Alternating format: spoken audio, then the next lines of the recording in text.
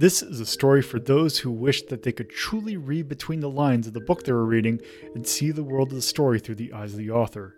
For those who wish that they could make nonfiction from fiction. For those who wish that dreams were true. This is a story of a group of wayward friends who came together from the far reaches of two worlds to come together and to help make dreams reality. This is Hazeltown Story. Hello and welcome to our first episode of Hazeltown Story. So this is something that I've actually been wanting to do for quite some time. You see, this is going to be a show that actually fulfills a whole lot of things for me personally. I don't know if it's become apparent through my various other things, but I tend to be, at least I like to consider myself, a somewhat creative person. I usually like to, anything that I've done through my streams, I've always done, basically I've drawn by hand. And also I like creating things. And this actually lets me actually make something sort of creative and not just do something like, say, stream a video game or something. Also, by the way, these intros are going to be very off the cuff because this little intro bit's going to be more of a personal tie to whatever we're doing. So let me actually give you an introduction of what Hazeltown Story is. It's an actual paid podcast. And I know there's a ton of these on the internet now. And this is just going to be another one. But hopefully I can at least do something that is, I don't want to say more creative, but something that it's my little slice of the internet. So I guess I just want something to kind of let me, be a little bit more creative. And actually, that's another thing that I want to do that kind of made this happen. Is I've always wanted to do. I've been fascinated by tabletop games, but I've always ever just played them. The idea of creating a world for a tabletop game always fascinated me, so I wanted to do it.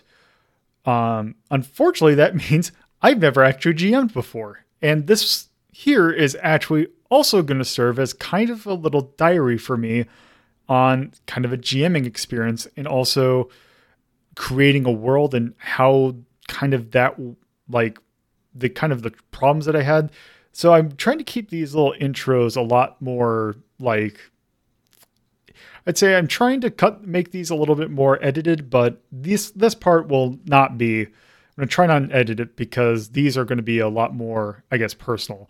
Hazeltown Story is my debut as a GM and debut of actually, telling the world about the story of all these characters that I've had, because I've had the characters, Rhapsody, Lomi, Radia, Bibli, Lila, Theron, and Cass.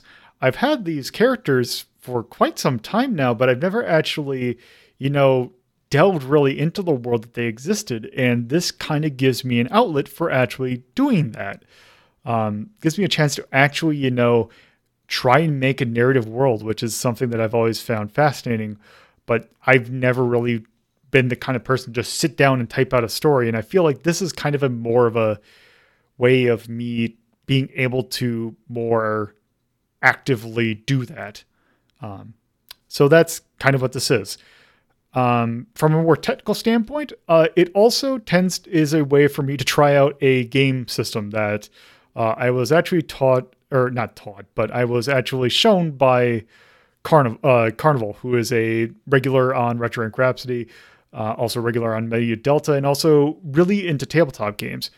I wanted a tabletop game because, you got things like D&D and Shadowrun and like all the infinite other Monster of the Week, all these other tabletop games, and all of them have like a kind of, I know you can make custom settings, but they're all like in their own setting. And I needed something that let me kind of have a creative outlet. And they showed me Genesis. Genesis is by Fantasy Flight Games, which is, it's funny, as soon as I started this, they had a bit of problems with, they were recently bought out by a company called Asmodee, who have not really treated them the best. So it was like like a month before we actually went live with this. Basically, the entire Fantasy Flight tabletop thing just got shuttered, which was great news for this podcast. Although, considering I tend to deal with retro stuff, I felt like that's actually kind of fitting. But I digress. Genesis is a tabletop system that is made to be modular. And that was perfect for me. And it also does some interesting things with dice. You're just not rolling regular D20s. You're not trying to hit number scores. You're trying to there's symbols for failure, for successes, having little advantages or disadvantages. It seems like a really interesting system that I wanted to try out. And basically that's another thing that I get to do here, which made me very excited. So I figure I'll get into the actual episode start. So these were recorded live on May 8th, 2020, this recording session.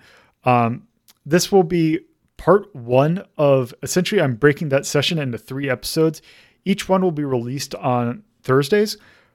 So this episode, we kind of dealt with the mostly exposition. There's not a whole lot of actual gameplay for this, except at the very end. And this kind of made me realize I want to go over like the lessons that I learned from doing this particular section.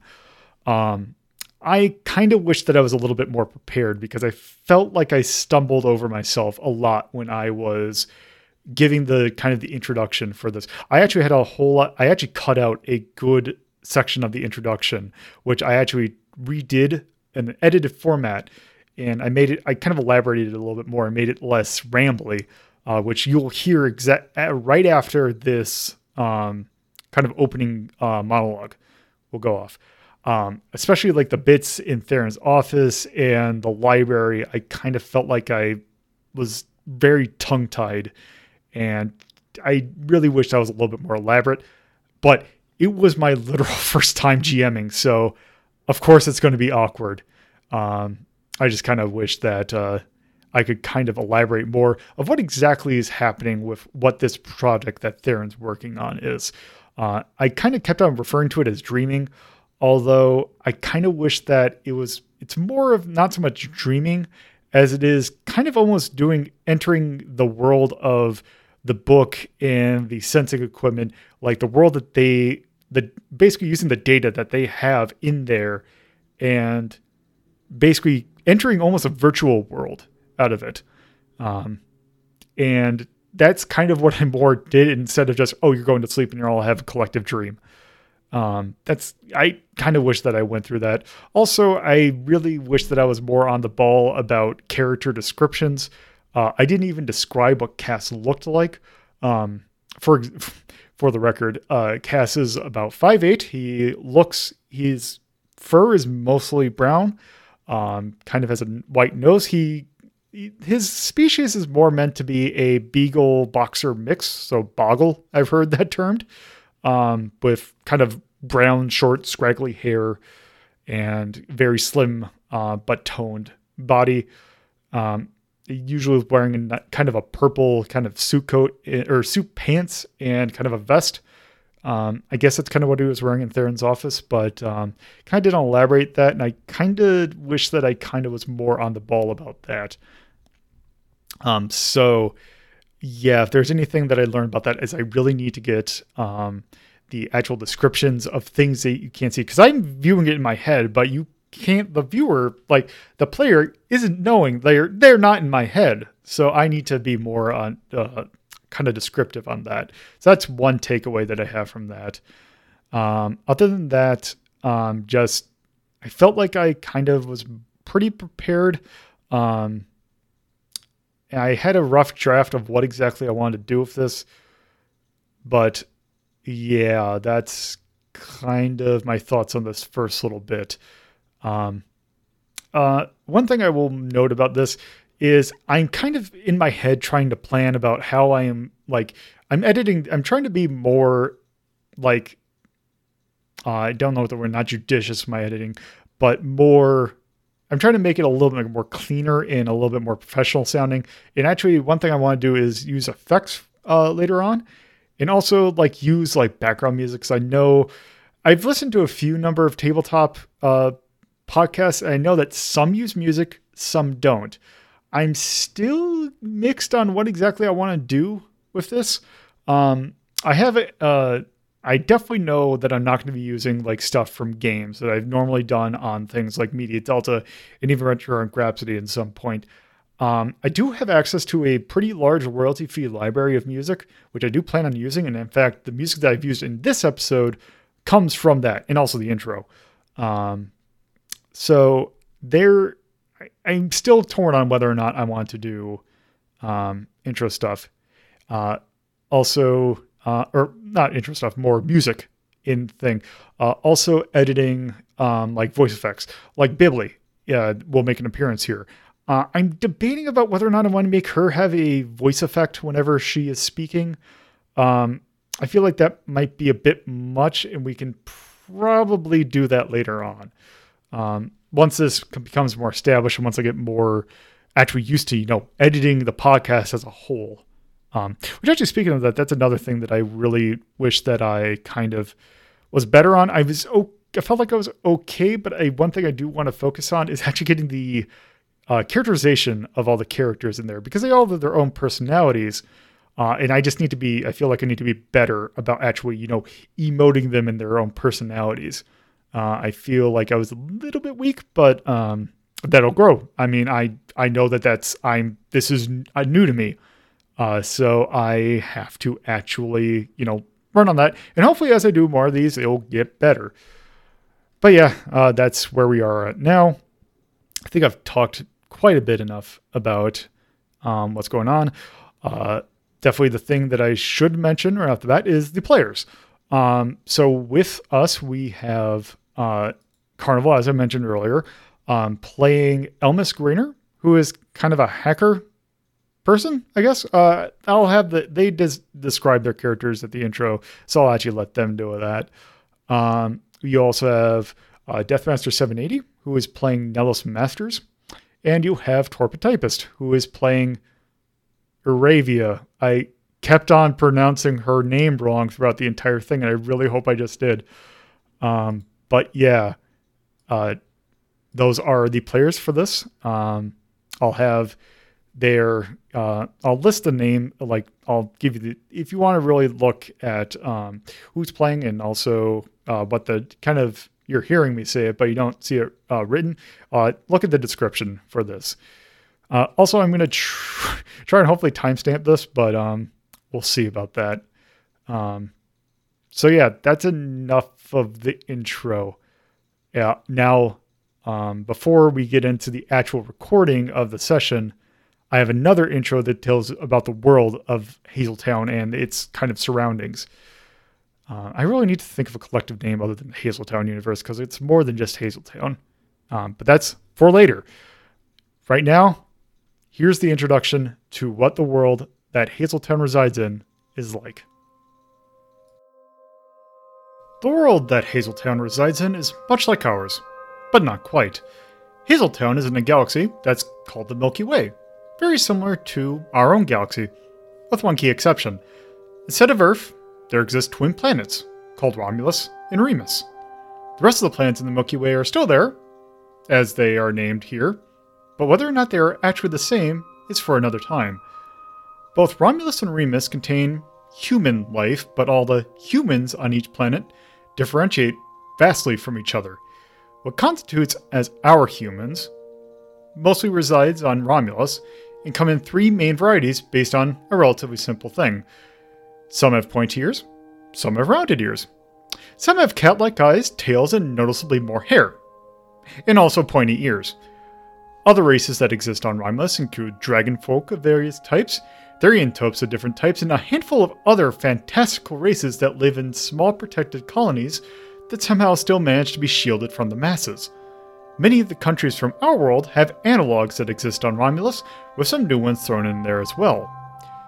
The humanity that is native to Remus, however, is for the most part animal-like. Rabbit folk, dog folk, lynx folk, chinchilla folk, and many others exist on this planet.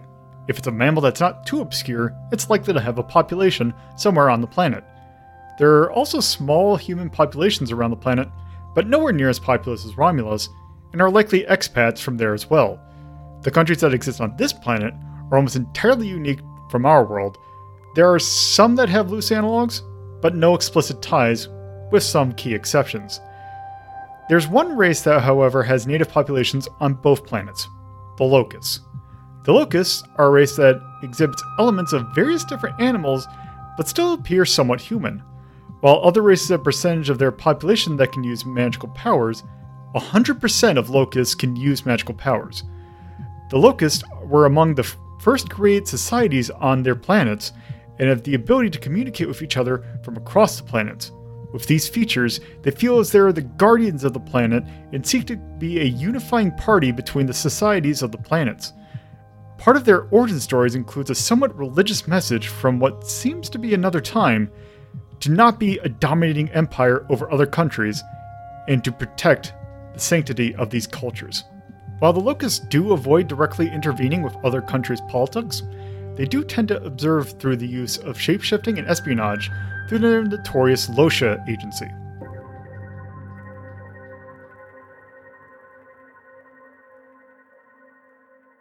And now, onto the current times. The year is 2070 AR, after reconciliation. 270 years have passed since the first settlement of a Romulan empire was founded on Remus. Since then, empires have come and gone, but that does not mean the times are exactly boring.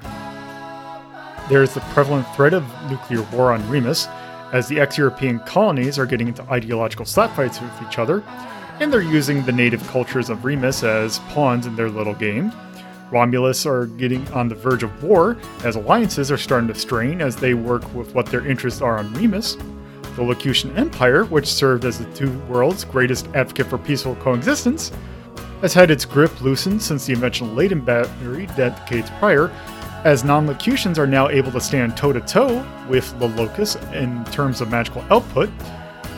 Also, various cultural shifts from the latter half of our 20th century are hitting at the exact same time due to this invention.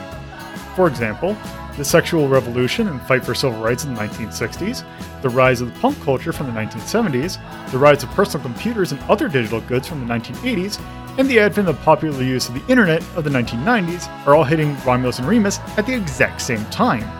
The air is filled with a feeling of massive change in the status quo.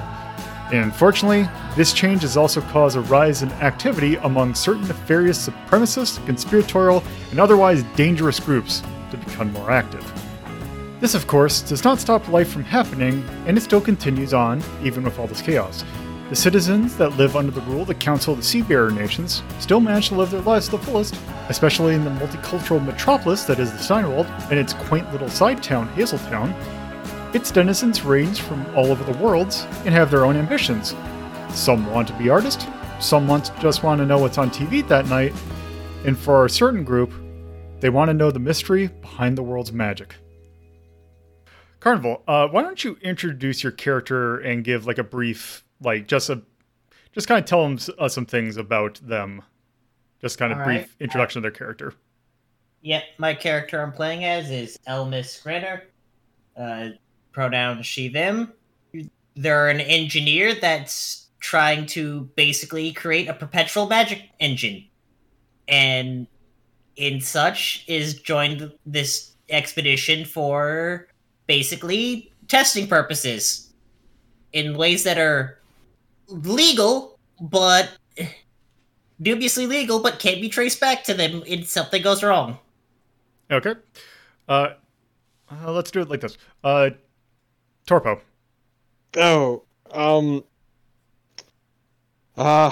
My character's Aravia. She's a biker who likes two things: beating the shit out of people and her hog. It's very simple, actually, and she's just here on a favor from Casson to earn some scratch. Okay. Deathmaster, how about you? I am, of course, playing Nellos Masters. She is obsessed with death, all things about it. Spends a lot of time on the internet researching it. Unfortunately, that doesn't really pay the bills, so she's also quite good at fighting and lifting weights and works as a club bouncer. So yes, all three of, let's see, we got Elmis, is it Aravia? Iravia, yeah. Aravia and Nelos all live in either Steinwald or Hazeltown. Although I believe you all picked the Steinwald, since you're all living in the city, I believe, from your little intro thing. So I don't actually recall. So you all live in around that area, and you've all met one of 7 people that have all kind of come together for a project. So basically, you have met your contact, and they have kind of come up with a proposition for you. That basically they kind of give you vague details, but it wasn't quite fully spelled out for you, and they gave you a contact card. You were to contact one Theron Pendragon, and they gave you basically a location of his office and told you, why don't you meet him at a certain time? Basically, that is kind of where you all meet up. You are all meeting up at his office. Basically, his office resides in he lives in his area is kind of a historical district, basically where, since the Steinwald's kind of a cultural center where a lot of people have immigrated, because basically either they tried to go to America and basically saw that wasn't working out for them and just kind of left, or they just decided to immigrate there. Basically, the Steinwald has a major cultural center that has a lot of different, basically, it's like a hodgepodge of kind of different cultures. Basically, the area that he's in is kind of a commercial district also, that basically it's kind of a lot of shops that kind of focus on various kinds of historical, like basically it's essentially a mall that has a lot of cultural different stores. So his office is kind of in one of those malls, and basically you are all sitting in his basically his waiting room, and then basically his secretary comes in and basically issues you all into his office. And in his office, you happen to find the 2 people that have served as your contact.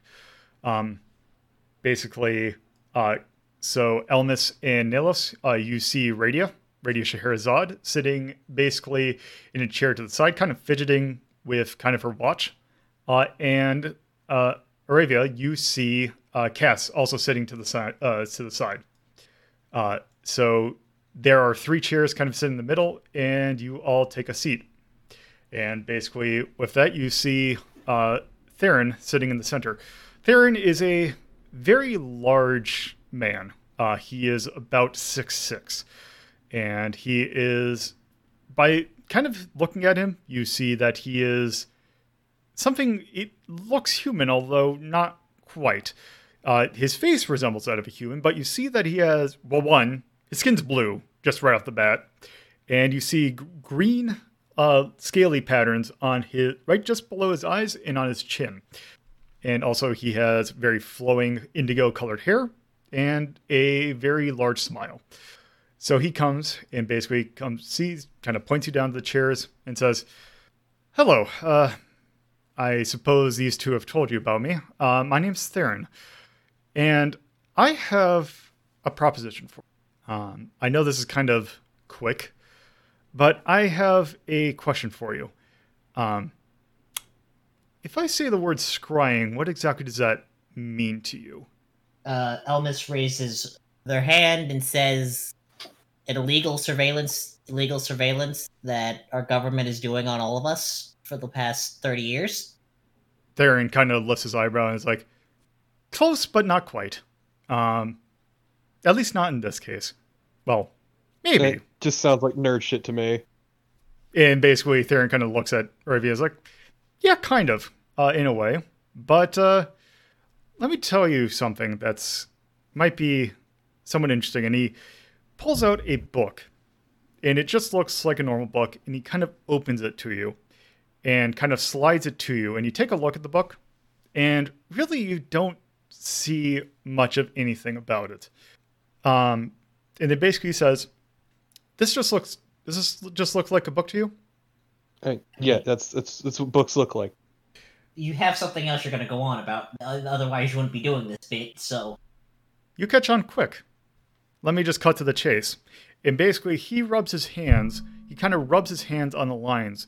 And as you see it, the ink kind of starts to glow. And then basically, you can tell that the book is starting to actually,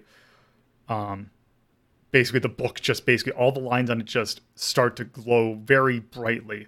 It starts to emit a kind of, like the text starts to emit a greenish purplish kind of going in between each other tone that is very bright and almost starts to come from the book itself.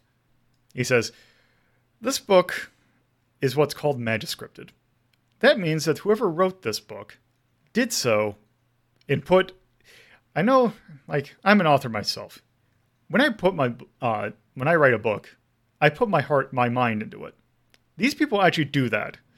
This book, in this text, has the thoughts and feelings of the person who wrote it.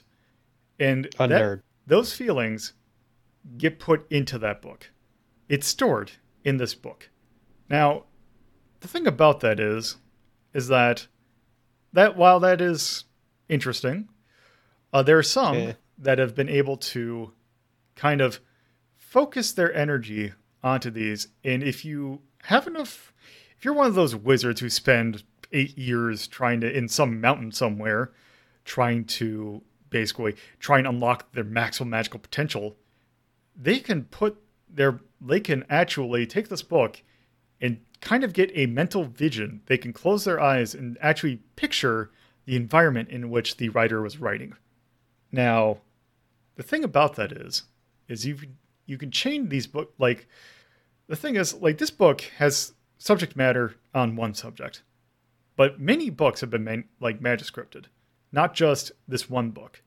And the thing is, if you put multiple books together, you could probably walk through someone's vision of this.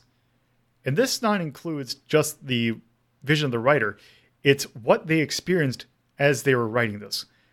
This is an account of someone's travels through basically their look through the Rocky Mountains. If you go through this book, you can see their entire vision, but it is very draining. The thing about this is that thanks to the technical genius of Radia over here, Radia, by the way, is pretty tall. She's about 6'2".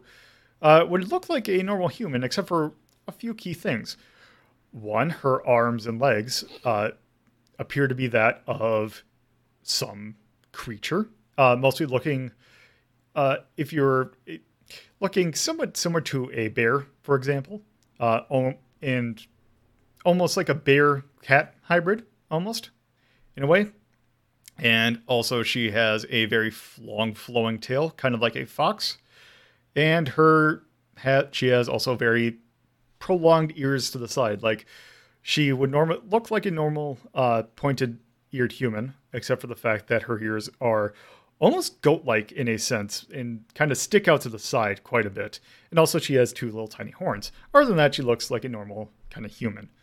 Other than everything else. Yes, other than everything else.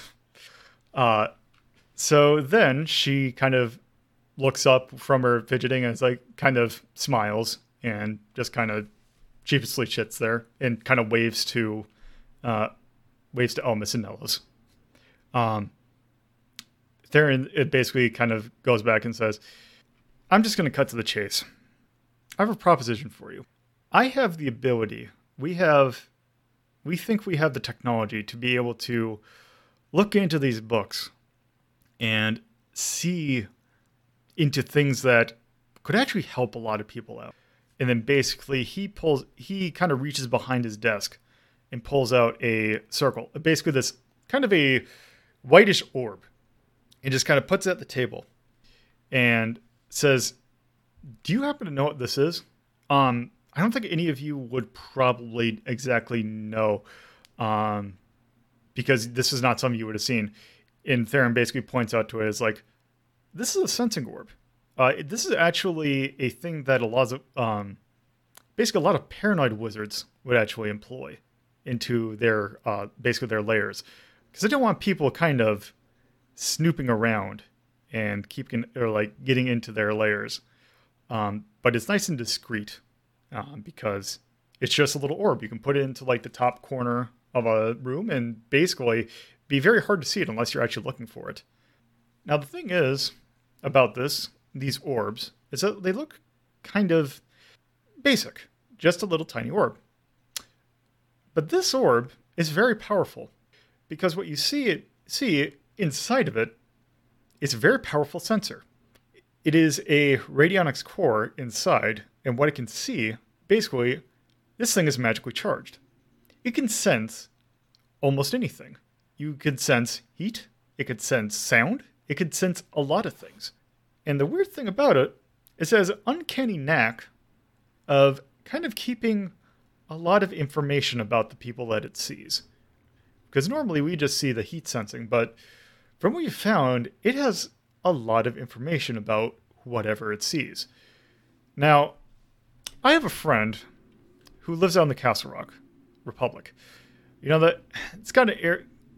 Not a lot of people know about that area, but the thing about it is it's very mountainous, and basically a lot of hidden kind of caverns in there, and a lot of wizards happen to kind of set home there. And there was a lot. I actually used to live there. That's actually where I came from. And the thing about it is that we kind of have a lot of respect for our kind of our wizards are kind of what we are known for. And what they would do is they would set up a house and have a group of students with them. And basically, they would be able to live inside of a mountain for a long time. And these orbs were situated all around it to make sure that everything was kind of up and up. Just so we can have an eye and make sure that no kind of evil creature got inside. Now, the thing is that many of those wizards have kind of abandoned there, since we are now starting to kind of move into kind of a more urbanization process, kind of abandoning those mountains because it's not exactly, efficient to kind of keep those things going. The thing is that while those are getting abandoned, people have been kind of going into them and using them for nefarious deeds. And basically, he then pulls out a book. And basically says, the friend who sent me this is the head of security for one of these castles, or for kind of one of the regions that has many of these layers. And she happened to notice that in one of these, she came across one of these layers that was recently been there for probably 300 years, and basically would have been like everything seemed pristine in there, with the exception of that. It seems like there was recent movement in there. The thing is also that it seemed like there was a lot of like. The layer inside at the very bottom had a large open area. I believe in the original use for this, there would actually be testing for weapons that be there, and I believe that was an indoor range. And the thing is, when they went in there, they noticed a lot of scrape marks in there, as if there were a lot of like really heavy machinery, a lot of kind of grooves in the ground. That seemed like there were these, like, there was something in there, but there was, like, other than that, there was nothing in there. And she was afraid that someone's been using this layer for nefarious deeds. And these books that she sent me, we could actually go through and figure out who has been there as of probably how long as these orbs have been there. And these orbs would have been there for, if not decades, then centuries. And what I want you to do is I want you to help me with this. We need some people to help us with looking into this. And that's where you three come in. Okay, but what if it was just a normal drill wizard? That could be. But we want to make sure. And just to kind of prove my basically, just to kind of prove that I'm not doing this as a joke and kind of give you a little bit of incentive, if you do this for us, and we might have future jobs in the future, as I say future twice, I'm willing to give each of you 300 credits for this. On a side note, that's basically around $270. So that is a fair amount of money. So, are you in? Oh, of course. If you paid it that much. I mean, it beats construction. Yeah, he basically turns to Nellos. Yeah, Nellis has just been sitting here looking bored. And she just kind of gives a sure whatever gesture. Perfect. All right. Well, here's what I want you to do. What I'm going to need you to do is our kind of basically our headquarters that we're kind of doing these projects in. Radiant Cast here have actually been involved in these, so they can let you know anything about what you're going to need to go through for this. And if you have any questions about this, let me ask you one thing. Have any of you, say, for example, had any issues with dissociation? No. No. No. Perfect. Basically, what all we're going to need for you is basically to go asleep and dream. That's all it's going to be. This is all going to seem like a dream. And then you'll wake up, and then you'll have this money to kind of show for it. But you'll be able to help us. When people say that, it's generally worrisome. And then kind of Cass kind of pops up. Is like, you'll be fine. It's neat. I mean, it just go to sleep and have some money is bad. We got people looking after you. You're gonna be fine. We're all good. Like, we got like a doctor involved in this. We got some magician lady involved in this. We got kind of a very nice musician involved in this. We got a motley crew, but we're all good people. Why musician? She basically helps us. She's basically like her. I don't know how it works, but basically her music's magic somehow. I don't know quite how that works. But it's weird. But yeah, she does a good job. So basically with that, basically Theron has any questions? None here. No, I got none. All right. Well, It just sounds like a lot of nerd shit, but here's some more nerd shit. Here's a library or here's a card for the Hazeltown Library. That's where we all meet up. So I need you to be here in about 2 days at around 7:00 at night. Basically, if you could show up there, we could actually. I believe they changed the hours, so I believe that'll be 9:00. So basically, right before it closes, you'll be able to meet us up there, and we should be good to go. All right. So time passes, and we are now basically you are right in front of the Hazeltown Library, and basically you all kind of meet up. And is there anything you want to talk about among yourselves before you go in? Is this going to take long? I got to be at the club in an hour. No one else is out there but you three. Still. Who knows? If it's weird sleep things, time's gonna get disjointed. Okay. So basically, as you're all standing out there, you see a head pop out of the basically the entrance of the library. The head that pops out. Give me 1 second. I just better description. The face or basically the head that pops up is of a kind of brunette guinea pig, actually, with very large yellow glasses. And she kind of was like, "Are you the three that are looking for? Did Theron send you all here?" Yes. Okay. Just come in and I can point you to where you need to go. So basically you kind of come in and she's like, Hi, my name's Asiri. I'm the librarian, the head librarian here. Basically, just kind of, I don't really know much about this. I just kind of help them with what they do in the back. You don't have anything to worry about. They're all actually really nice people. I don't know what they told you, but we got you back. I'm just amazed I'm getting paid to fall asleep in a library. I don't even need money for that, but hell. You'll see. And then she kind of leads you back to a back room. And in the back room, you see a few things. One, you see right in the center of the chair, or right in the center of the room, you see 4 chairs back to back, but kind of like in a cross formation.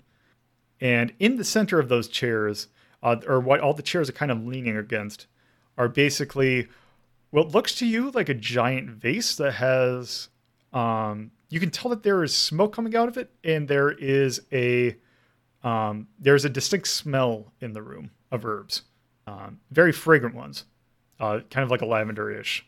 There's probably some lavender thrown in there, and it smells. In here, I thought pleasant. they were smoking weed in the back room of the library. It is the 70s, but it is not quite that. Weed has probably been smoked back there, but not tonight. So in there, you see that, and you also see Radius setting up basically setting up a bunch of computer equipment on some desks.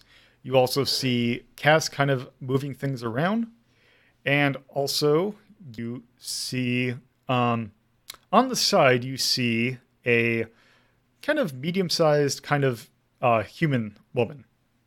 Basically, she is dressed in kind of jeans and kind of a leather, not quite a leather biker jacket, but a leather kind of jacket in general, kind of like a blazer, and wearing basically she also has a pair of fashion glasses on as well. And she's kind of looking kind of impatient at a book.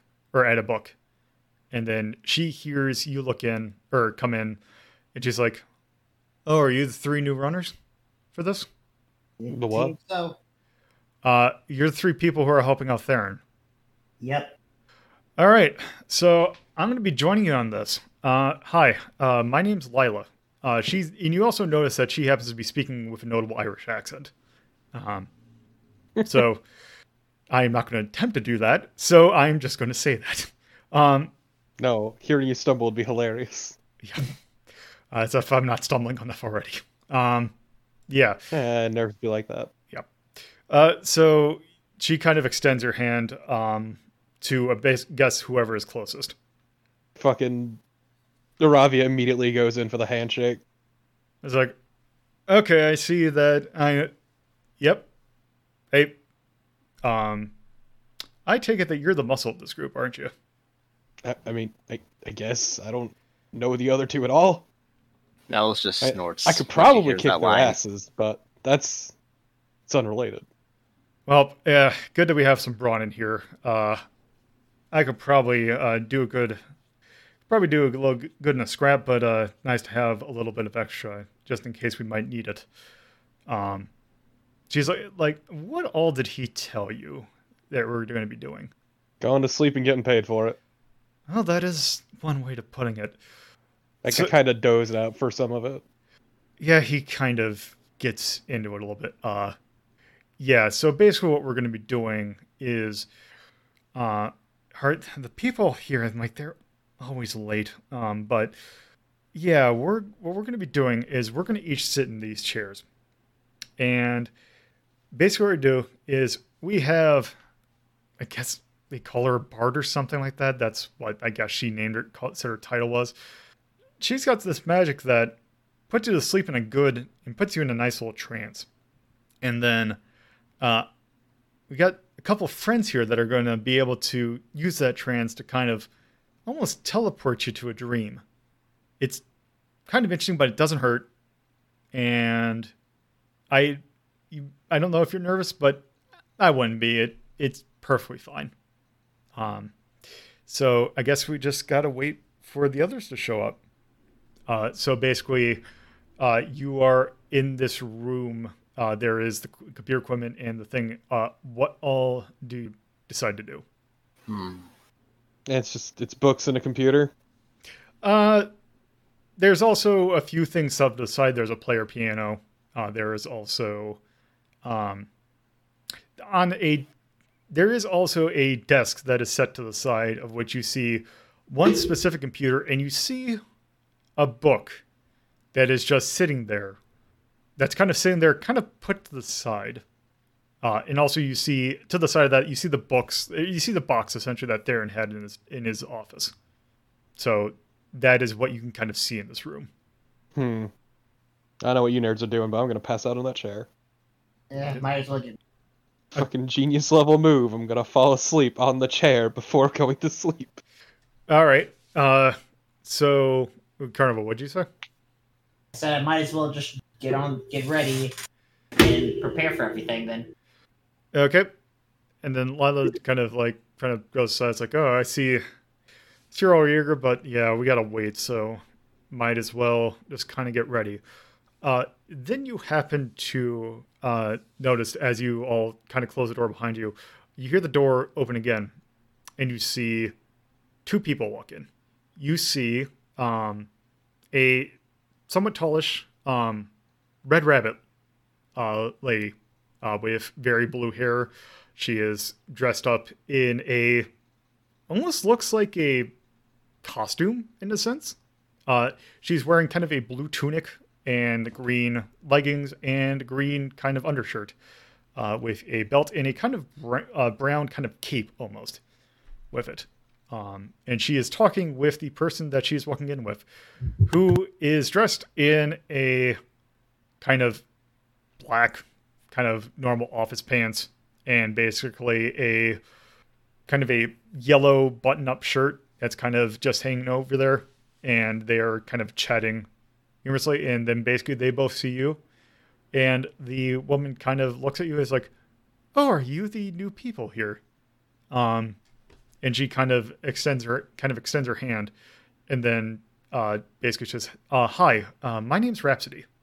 And Ravia once again goes in for the handshake.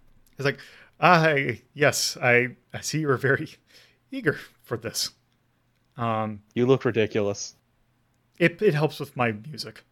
You look ridiculous.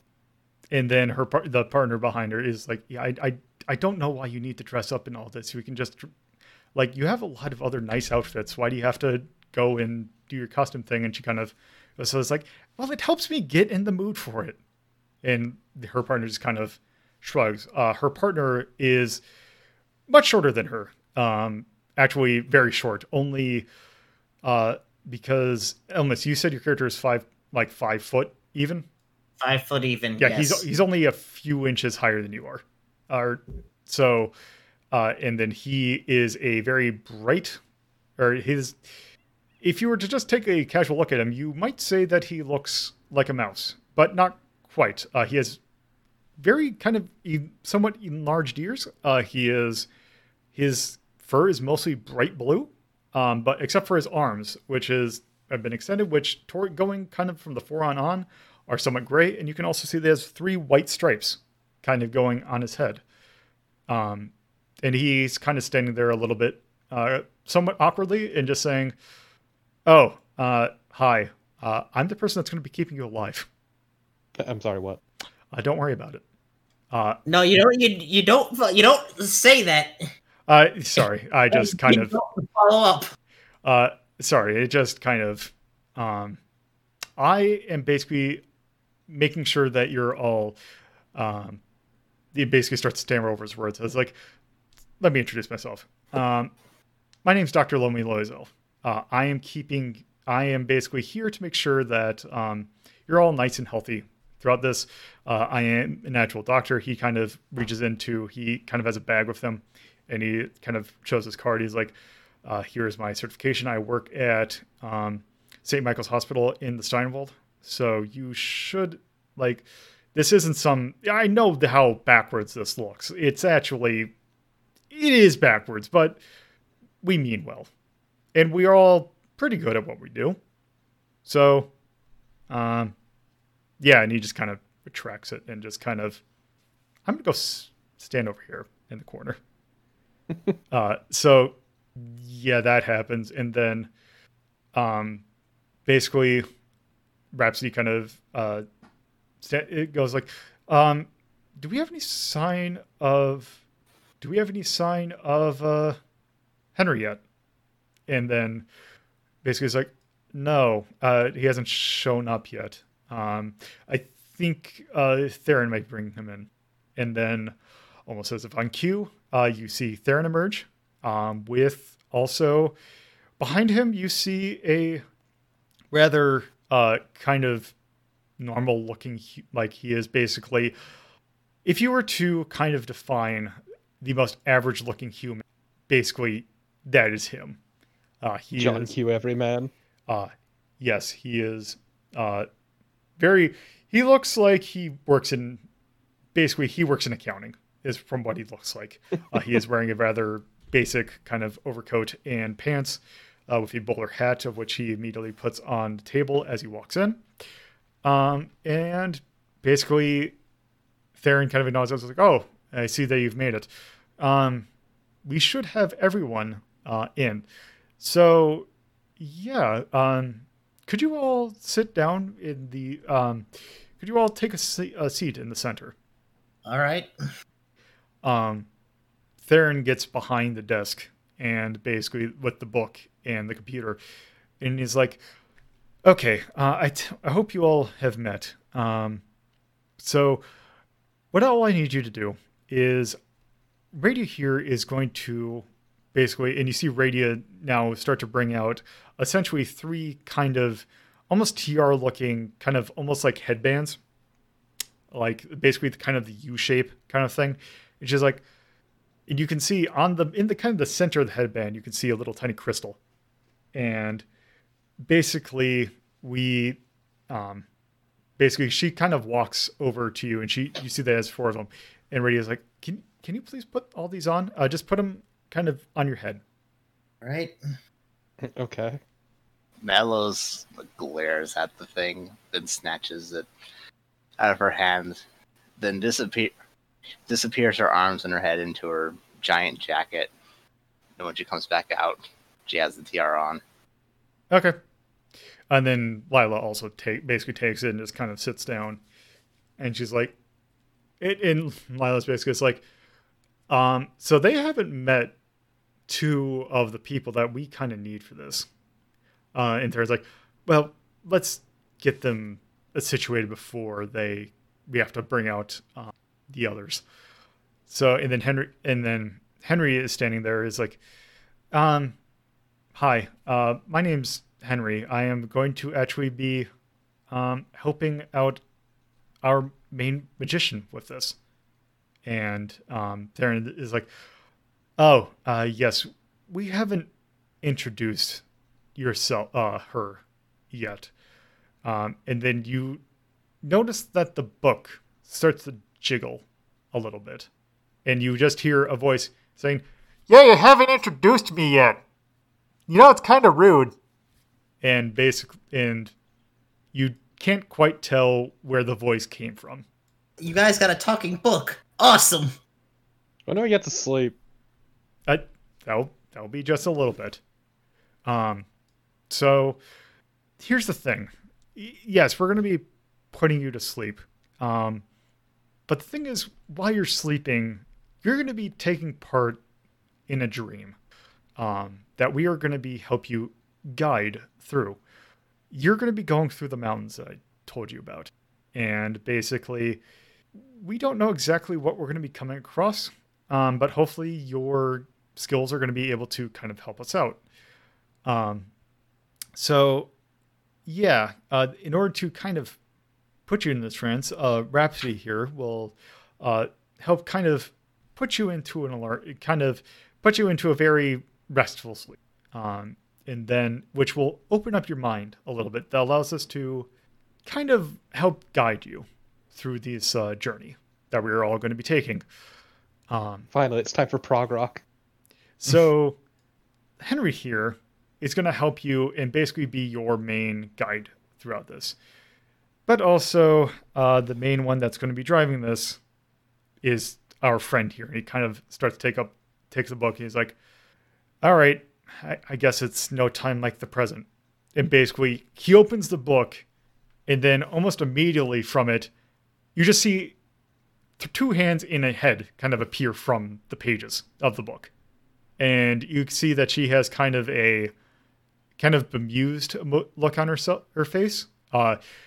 Basically, it is that of basically another human. You can see her long green hair kind of covers up most of her face, or like half of her face. And the thing is, her eyes are very kind of bluish. Like her eyes are kind of cyan, but like the actual iris is like a darker blue. And she just kind of stares at you. It's like, kind of just takes a look at the three of you. Is like, so here's what we got to work with, huh? No professionals, just these folk. It's been a while since I last saw a book this cursed. And she just kind of, the lady in the book just kind of stares at you and is like, all right. So yeah, my name is Bibley. That's not the name I was like born with. That's the name I'm fine with right now. I'm basically going to be the one that's guiding you through this. With the help of this nerd behind me, pointing to Henry. And he's like, and then Henry just kind of stands there. Is like, yes, I am going to be helping you with that. So now the thing is, though, I am going to need, basically. So, yeah. Sorry, I forgot what I was going to say. So basically, she just takes a look at Henry and just he just looks forward. He's like, all right, are we good to go? And then... Yep. So Henry doesn't even look like a nerd. He just looks drab. I can tell you about many things, and you can reevaluate that opinion. I don't need you to. I see you. You look boring. And he just kind of smiles. And it's like, good. And then basically he kind of walks under Bibley. Is like, all right, you ready to do this? To which Bibley just kind of nods and kind of goes back into the book. And with that, basically, Theron and Radia start to lay out all the objects in the book. And basically is just kind of like starts hooking them up, like kind of puts them under sensors or puts them onto like almost hot plate looking things that basically allows them to, that also have some kind of technical gadgets associated with them that are hooked up to these main kind of larger computers. That, by the way, since it kind of takes place in kind of the 70s, they are kind of a mix between technologies kind of somewhere between the 60s and the 2000s. So they are almost iMac looking in a way, but also in like that 70s fashion way. So very gaudy. So that just to say that is what they are kind of looking like. Then, as you're doing that, and then basically is like, you just sit there for a moment while we set this up. And they actually set it up. And then Theron's like, okay, looks like we have everything set up. I guess, are we good to go? And then basically everyone starts to nod. Lomi kind of walks up to each of you and is basically like, okay, I want you to do me a favor. I want you to look straight ahead. And walks up to Elmis first. And basically he says to you, can you just look straight for me? Okay. I'm not going to do anything. He basically holds his hand up and then puts his hands underneath, basically right underneath your, like, to the sides of your throat, like almost like you're checking for lymph nodes in a way. He kind of puts it there for a sec. And the thing is, you feel a slight tingling sensation. Nothing that hurts, but you notice that something's being, like something feels different. If you've had a checkup in this area, you know that Lomi has basically, he is what's referred to as an animancer. He basically has magic abilities that basically kind of help with, he's basically a healer. Anime. Essentially. Oh. Nope, he is more of akin to like a D&D priest. So he has... Coward doesn't channel anime. What a loser. We'll see maybe later on. Um, so yeah, basically he's like, he used to do that and then kind of walks over to Aravia and basically does the same thing. So can you look straight for a second? Uh, sure. And then basically he puts hands on the throat and he kind of has a bemused look and just like, okay, yeah, she's fine. And then kind of walks away. What- And then What does that mean? you look like you've taken quite a bit of. Have you? When's the last time you've had a physical? I don't think I was on this continent at that point. He basically just looks at you. He's like, he just kind of thinks for a second. He's like, yeah, you're good. And then walks over to Nelos and basically kind of does the same thing. Can you look for straight? Mm-mm-mm. And then The moment he gets close to Nels goes, hands off, Doc. he's like, okay. And he kind of just backs off. And then kind of does the same to Lila. Is like, and then basically she just kind of looks at it and is like, yeah, I'm perfectly fine. We've done this before. We did this like last week. And he's like, I got to do this, got to make just, yeah. And then he also checks. He's like, okay, they're all good to go. And then Darren's like, all right, you four, all I need you to do is just sit still and just, you can start to basically just relax. To which you start to hear, you see Rhapsody kind of go out to the side, and she has a flute, and she starts to play a song that you hear, and it's very soothing, almost too soothing. You see, like you feel like it goes like deeper into your head, and then you're just like, oh, this feels very, and then you fall asleep. Joke's on you, Ravia was already out like a light. So at this point, you all are asleep, and it is pitch black. The thing is, all of you wake up, and you notice that you are not in the library anymore. You are on the side of a mountain. You are on a campsite in a mountain range that is basically, you see a path kind of leading down through some basically, there's been paths there. They're kind of rough paths, but they exist. And you see that you are in a center campsite, and you all wake up, and you see that you all four are sitting right next to a campfire. Well, So this what do you is do? the most elaborate way someone's ever dragged me out to the wilderness. And it's Should we seek something, or As Lalo waking up, he was like, oh, this always is slightly disorienting. Don't worry, we're still actually back there. We're actually all having a dream together. And then you hear essentially Henry's voice saying, okay, you basically hear it from the heavens like, okay, you're all nice and asleep. Everything seems fine. Your vitals seem fine. So, you're all on a collective dream now. right? I mean, I'm okay. It's been a while since I dreamed, actually. So which way's the castle? Okay, so here's the thing. Here's what you're gonna look for. We can't really do this for this long. There is a note that should be by, roughly by where your tent is, or in the tent that you see that should be right next to you. That should give you the information that you need. So I'm gonna have to turn off the channel. So, okay, hope this works. And then you hear silence. Oh, thank fuck. You've seen that there is a tent by you that is open, and inside of it you just see a note. Okay. Just why a campfire though? It's cold. It's in mountains. Couldn't they start us somewhere nicer? I mean, Well, where we going to need to go? No, you can't. I guess. Well, let's head off then. Okay. So Lila I never did like these mountains. So Lila kind of picks up the note and basically is like, okay, it looks like we're going to go down the path, and it looks like there should be a mountain, some sort of opening, I think, down there.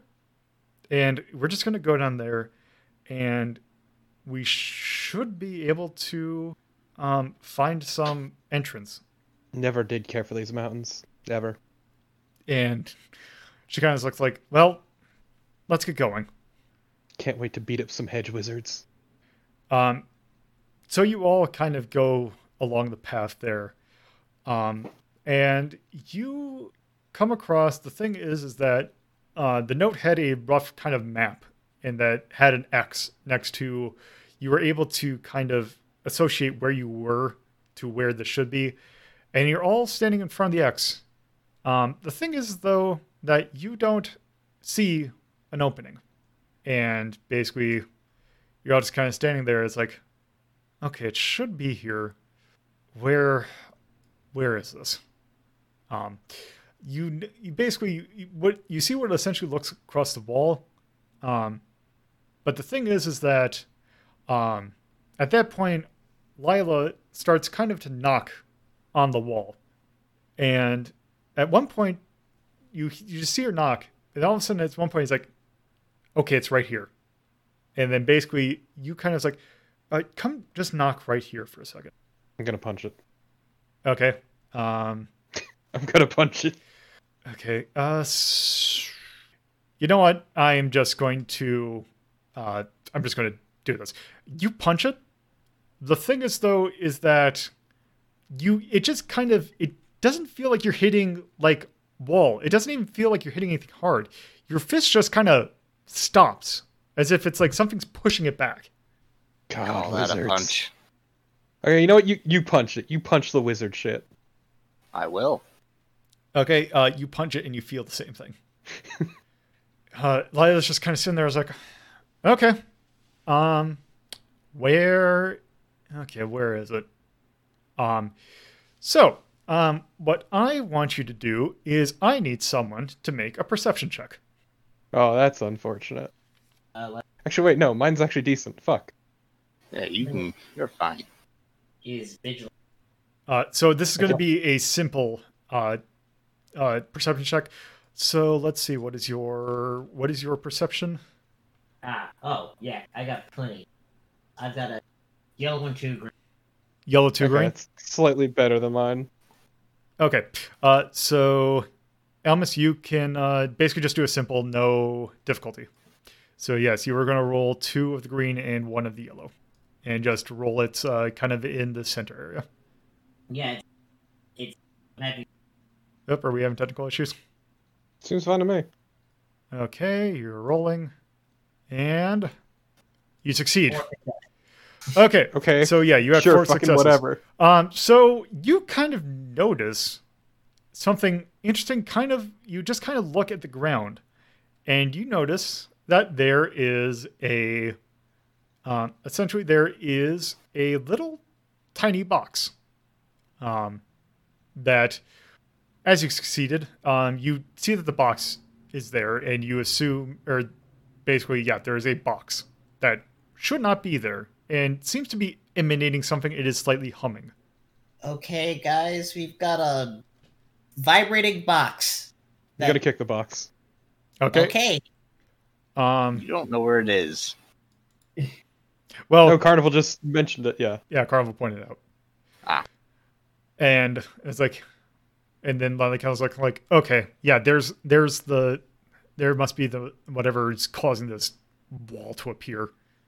So say, do we want to just actually just kick it down, or do we want to just kind of find a way to deactivate it? I want to kick the box. All right. I guess you know what? Make a simple brawl check. So you're rolling 2 yellows and a green. That is 4 successes and 1 advantage.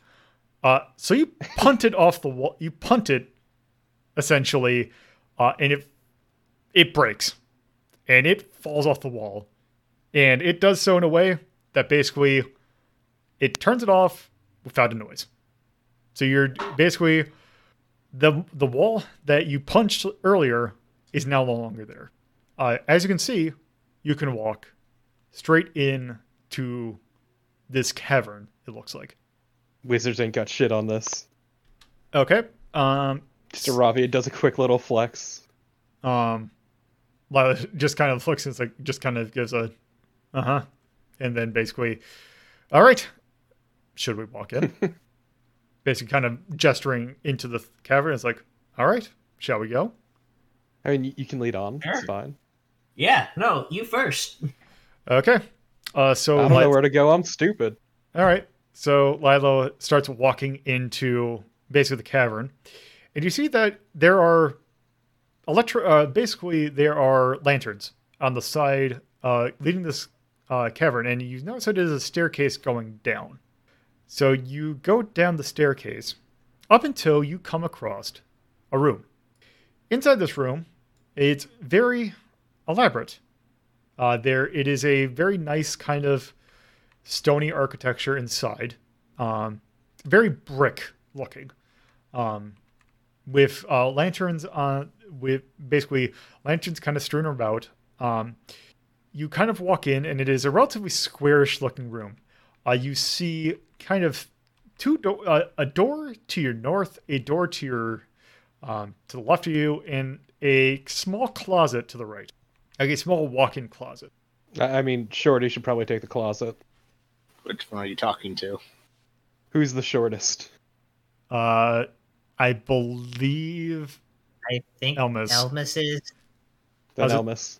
I was gonna say because Nellis, you're 5'2", I think. Not much taller. But still taller. Yeah, Elmas is 5 foot, so sure. At some point, we should describe our characters since you've been describing all of yours. Yeah, actually, at some point we probably should. Actually, do you just want to go ahead and do that now? Sure. Elmas, how about we start with you? Elmas is 5 foot even, as we mentioned. Rail thin, golden red pompadour, and full body tattoos. Yep. So you are also, I believe you put down that you are a dragonkin. Yes, as well. So let me just go here, just a brief description of what dragonkins look like. So basically they are, as this is kind of in general, their heads are normal. They are shaped like human with, they do have pointed ears. Their eyes are cat-like, and they do have fang-like canines. They have monkey-like tails, like longish tails, and they have chimpanzee kind of feet, like so they have like the opposable toes. They're totally not a Son Goku. I don't know what you're talking about. Original character, don't steal. Aravia. Oh yeah, Iravia is a 6'5" caramel-colored cow woman, toning covered head to toe in scars. Okay. Also, done out in fucking biker leather and torn up jeans Okay. Nellis. and chick kickers. Nellis is, I forget what the species name was, but she's Uh, basically a red panda Yep. and a very small woman. And she wears a baggy coat and pants, which just make her look even smaller. Okay. And yeah, that's about it, actually. Okay. So, let's see. Elmas, you're going to go take a look at the closet? Sure, why not? Not a perception roll? Or... No, I'm really only going to make you a roll if there's anything that could come out of failure, or if or just for giggle. Basically, you go in there and you see that there is an area to basically hang up a lot of coats. The thing is, you only see around, you see about 4 of them. You see 4 kind of coats. They are all essentially the same type. They are all basically brown leather basically brown kind of cloth trench coats. All same size, same make, like the same kind of, the characters who have the identical, just the whole wardrobe filled with the same thing forever. They are very much of the same shape. Basically, from what you can tell, they are roughly 3 of them are of roughly the same size. One of them is noticeably smaller. Maybe not noticeably. You could tell that the one is a size or 2 smaller. So we found the home of the Flashers Guild. Yeah, I was gonna say, this is the home of a bunch of perverts. Yes. From what you can tell, they are of, you would say, around average size, with maybe being slightly larger. Okay, this is definitely home of a bunch of perverts. Thank you for listening to Hazeltown Story. If you would like to get updates on this show and many other shows hosted by me, Lola DePuzlo, you can follow at Hazeltown Story on Twitter. And if you would like to get to know me more from a personal standpoint, you can follow my personal Twitter at Lola DePuzlo. If you would like to watch this be recorded live, you can go to twitch.tv/LodaPuzzle and follow the channel for notifications of when this show, as well as other shows like Retro Rank Rhapsody, are being recorded. If you would like to add this podcast to your podcatcher of choice, you can search for WLDP Hazeltown Radio and find us on most major podcatching search engines. Or you can manually add rss.hazeltown.life to your podcatcher. Thank you for listening, and I hope you come around for the next episode.